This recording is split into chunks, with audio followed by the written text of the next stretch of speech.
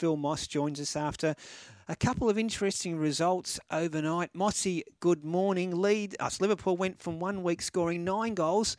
They couldn't find the net overnight against Everton, 0-0. Yeah, morning, Ray. Morning, Bulldog. 21 goals in 8 games overnight. So there were plenty of goals, but they certainly weren't going in at Goodison Park. And you can thank two things there: the woodwork and some outstanding goalkeeping from Jordan Pickford. He was on fire last night. Allison pulled off a couple of good saves down the other end as well, but a stalemate in the end. In what was a really pulsating game. I mean, I know 0-0 draws don't appeal to everyone, and Bulldog may have fallen asleep during it, but there was some wonderful football played. Mossy, what about Harry Kane? He came to the rescue for Spurs. No bite there, Bulldog. I thought I might have heard the... No, Mossy, you know what? I just got too much respect for you. It's a newfound respect, but no bites. Respect is a two-way street, my friend. Yeah, no, that's right. Harry Kane continues to break so many individual records with his goal-scoring exploits, but he is one of those players that would give them all back for some team silverware. So not quite getting there at the moment, but he certainly pulled a rabbit out of the hat for Spurs, and he put them 2-0 up, of course. But Mitrovic, I have to say, on a losing team, he scored a wonderful goal for Fulham. It was an incredible strike. The way he created the space for himself and picked out the top far corner was absolutely outstanding. But Harry Kane got the points for Spurs last night. Yeah, Harry Kane's breaking records, and there's a certain player at Manchester City doing pretty good things as well, Mossy. Haaland, wow. What a start to the season. 10 goals in 6 games. Absolutely remarkable. 2 hat-tricks there in the space of 2 halves of football. He scored a hat-trick in the second half of a game last week, and then another hat-trick in the first half of the next game. He was on the score sheet again last night. But Manchester City really made to pay for not taking other chances that they had during the game. So they ended up having to share the spoils with Aston Villa, which was a massive, massive point for Steven Gerrard in charge of Villa. He's been under some severe pressure. They haven't had the start to the season he would have liked, but that's a big, big point against a huge team and the title favourites.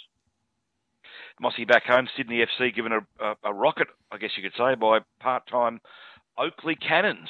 Oh, I love your play on words there, Bulldog. Absolutely. You like that? They were humbled by a part-time NPL club in Oakley Cannons, and Oakley were very good for the result. They put Sydney to the sword in the first half, 2-0 up. Sydney came back with a goal from Segacic in the second half, but ultimately Steve Corica's men are out of the Australia Cup, and it's never nice as an A-League club to be humbled by a part-time club. There are some logistical issues, of course, the State League clubs going into their finals, so they're fit, they're firing, they're match fit.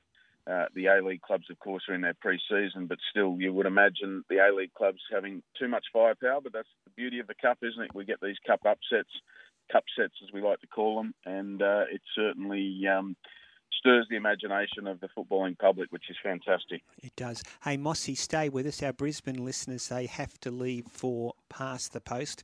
For those Brisbane listeners, don't forget we do have Sam Burgess coming up after the 9 o'clock news, so you can listen on the internet. Hey, Mossy, the Matildas lost 1-0 against Canada. Yes, I haven't seen this game. How do they play? Were they unlucky? Were Canada too good? Well, in the end, it was a fair result for Canada. I think Sam Kerr had an early chance in the first 5 minutes, that was saved well by the Canadian goalkeeper.